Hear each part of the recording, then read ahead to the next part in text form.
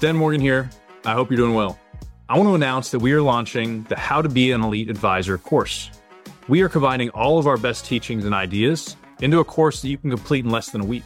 I want to share with you the best ideas that I implement within my practice that have helped me achieve more than I ever thought possible. I want to share how I have unique meetings with clients. What's the mindset of an elite advisor? How do you prospect in a way that'll separate you from other advisors? At the Elite Advisor Network, we reject average. I want to help you see what your full potential is and reach it faster. Set time aside this week to take the course. Click on the link or go visit gobeelite.com. I'll talk to you soon.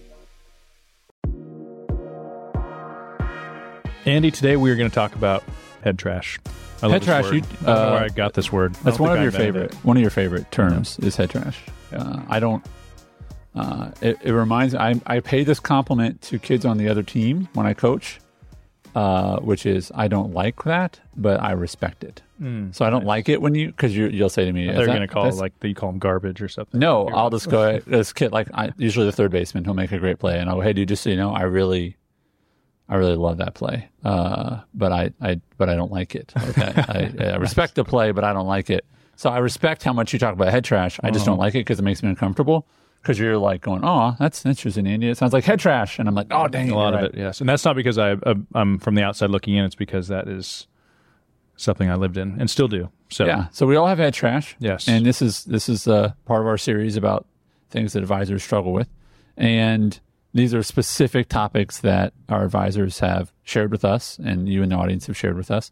And by the way, we want to ask you to continue to send feedback. You can do that anytime by sending us an email at feedback@eadvisornetwork.com, and anytime that you want to share some feedback with us. But what I appreciate about this topic is that it's not if you have it. Oh no, you do have it.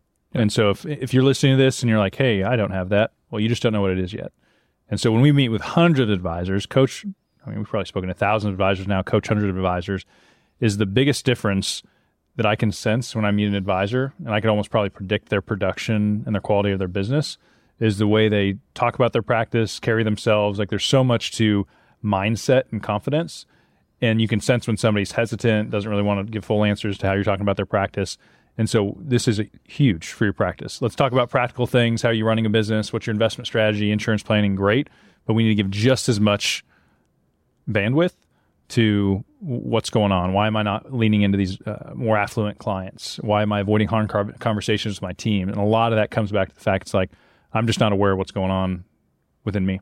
Internally, yeah. I mean, it reminds me of a car I actually saw. I get these ads or whatever. I'm just looking through Facebook Marketplace, and I saw this car the other day, and it was like $1,000. And I was like, why is this car $1,000? It looked like brand new. And then I went through all the internal issues. Like exterior, gorgeous car. It was like a 2022 or something. I'm like, why is this car $1,000? Like, this is a joke?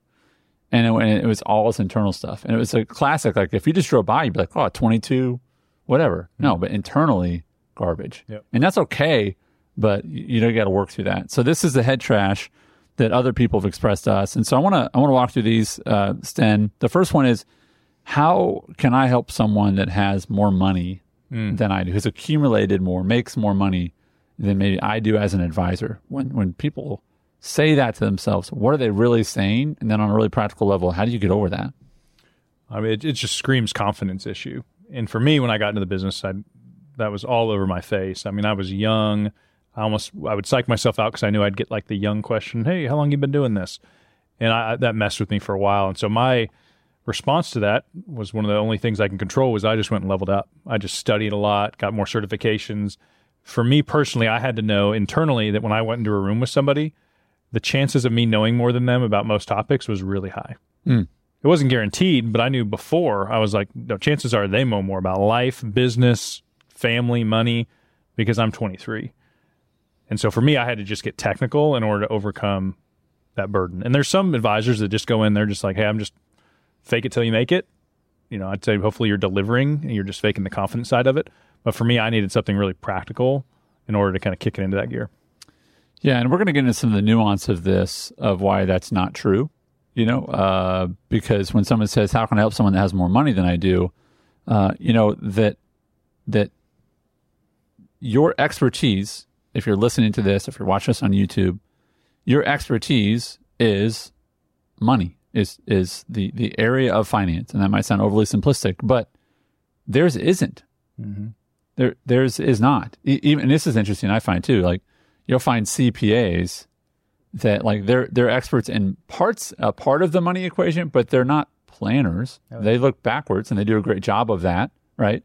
But again, you have to also, the other way to overcome this is how can I help someone that has more money than I do is, well, their expertise is not in tax strategies and insurance and investments and how to put all those together in a plan that makes sense and works for them.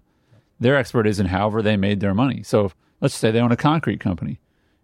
Then they make more money than you. Okay, cool. Why? Because they're really good at concrete. So don't try to out-concrete them. That's right. Not going to work. Yep. But you can out-help them, out-serve them, out-know them in this area of finance. Yeah, this could be a silly call-out because I don't know if he's good at table tennis. But I played basketball, and I would probably not confidently challenge Michael Jordan to a game of basketball in his prime. Or now, probably. But, if I was like, man, I think I could take him at table tennis. Like, there's probably some things that I would challenge Michael Jordan to with some level of confidence when compared to the fact that if I went into his territory. Yeah. And so I get a lot of feedback, and this happens within my team of like advisors that like, I can't sit with a business owner. I don't own a business. I don't run a team. And a lot of my confidence has come through reps. So if you're listening to this, I'm not telling you, hey, tomorrow this is just going to feel totally different. My hope is that you can say, I know more than most people, and I'm going to kind of challenge my confidence just enough to start having these meetings because you need the reps. Because what I know through the reps is that the more times I see this successful multimillionaire that has no idea what they're doing with their tax planning, corporate structure, every single time I'm like, this is crazy. You don't have an estate plan? Well, your CPA is the same CPA you had 30 years ago when you started, and it's totally different now. And so this will continue to prove itself out. So if you just borrow my confidence on that front, but we want to challenge you today to say if one of these limiting beliefs is stopping you from taking action, you'll never know. Remember that just because they're good at that thing doesn't mean they're good at your thing, right? There's many, many successful people, and it's great that they're successful even in that financially. I have found, it's a little bit of a sidebar, but I have found when we onboard new members to our Elite Advisor Network community, a very consistent book that we ship a few books out when people become members. We do a diagnostic of their practice and also personal stuff. I don't get too personal, but I'll ask like, how are you doing with boundaries with like work? And they're like, man, I feel like I need to work all the time and yada yada. So one of the things that I've been assigning and sending is a book about balance between work and work and family. And it's this idea that like, yeah, this person might know more than you in a certain area, but that doesn't mean that they know all things about all areas. And so just trust that there is value that you can add to that person because of your real focus expertise. And you have to trust that. And I love the line you use where you're like, if you read 2 or 3 books about something, you know more than 95% of people on the planet Earth about that topic. And you are immersed in this business. And so the things that I just take for granted because I'm around it, the language I use, it's like most people think that's a different language, but it's just what we do because we're in it all the time. Yeah. And so know that you are ahead of most people already.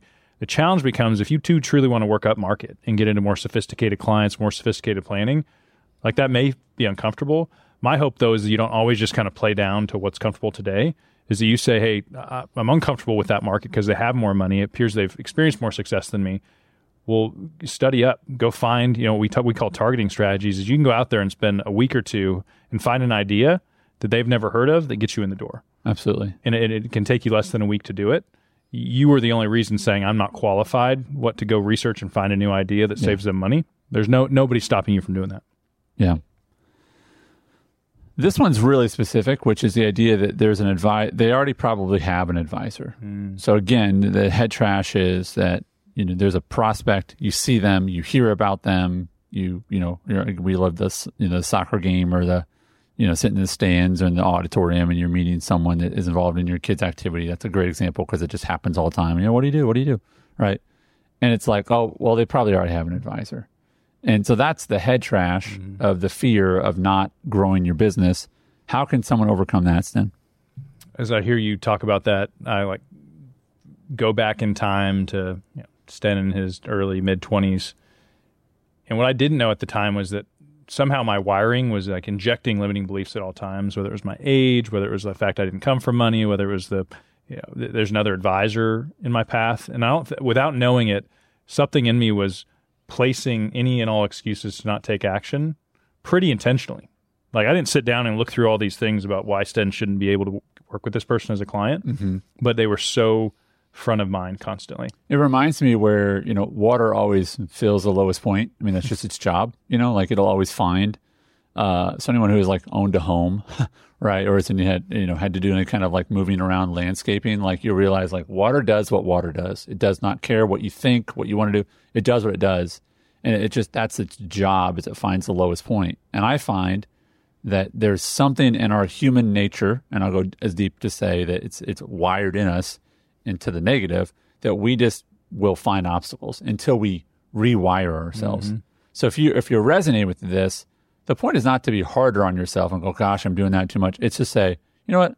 It's to stop putting up with it. It's stop tolerating how hard you are on yourself. Yeah. Right. And I think it's just reasonable expectations for a business too. If I went into my day and said, I want ideal clients with no advisor, that wouldn't happen.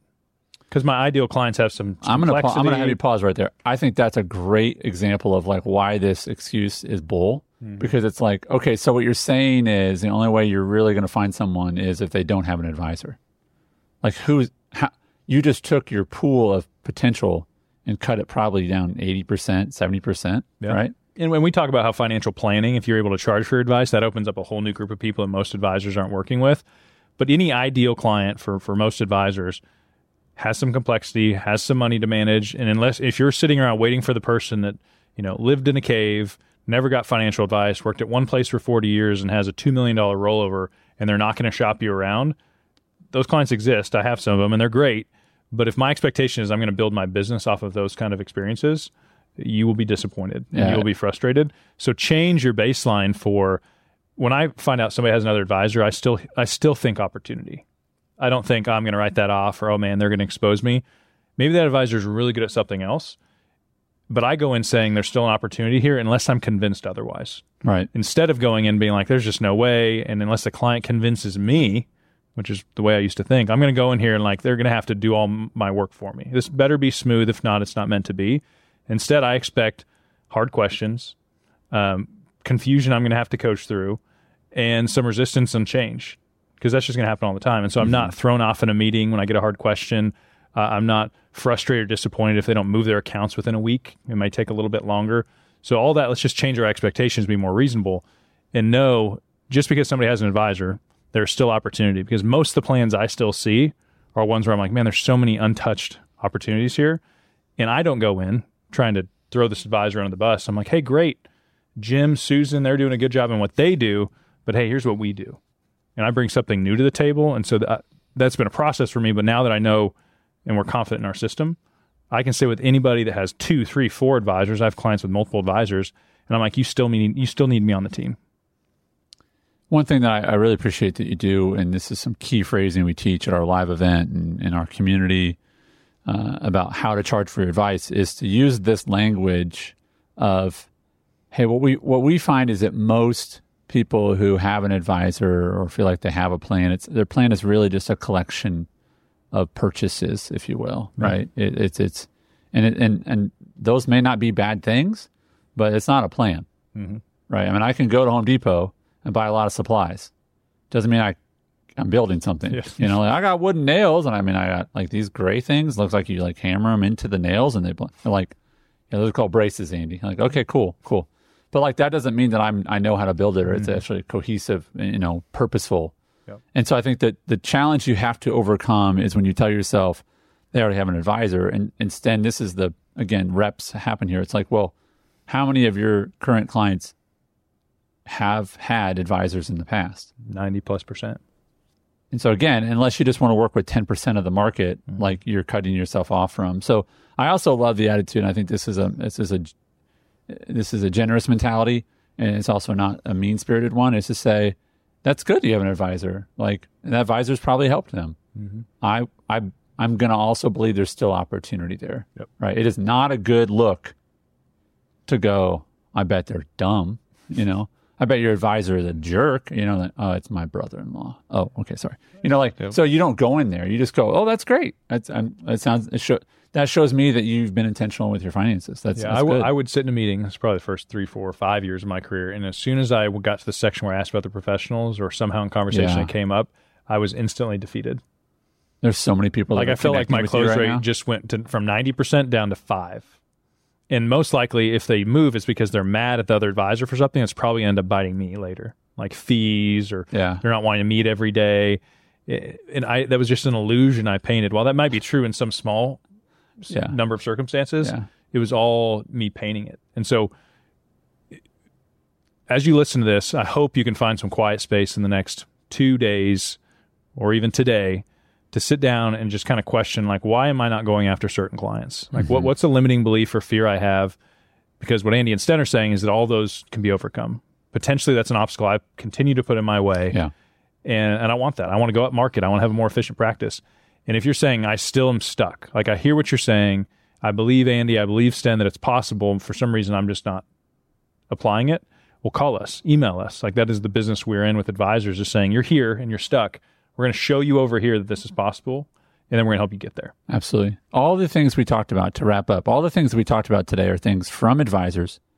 Almost all of them are charging for their advice, and yet there's still this story they tell themselves because we all have some form of head trash. Oh, multi-million-dollar producers we work with. I mean, it's just, the goal is not someday it's going to be solved or it's going to be gone. The quicker you can just say, I'm going to live in tension with on Tuesday, I think I'm a terrible advisor and I lost a client and all my clients are about to leave. And on Thursday, you're like, I'm crushing this. Yeah.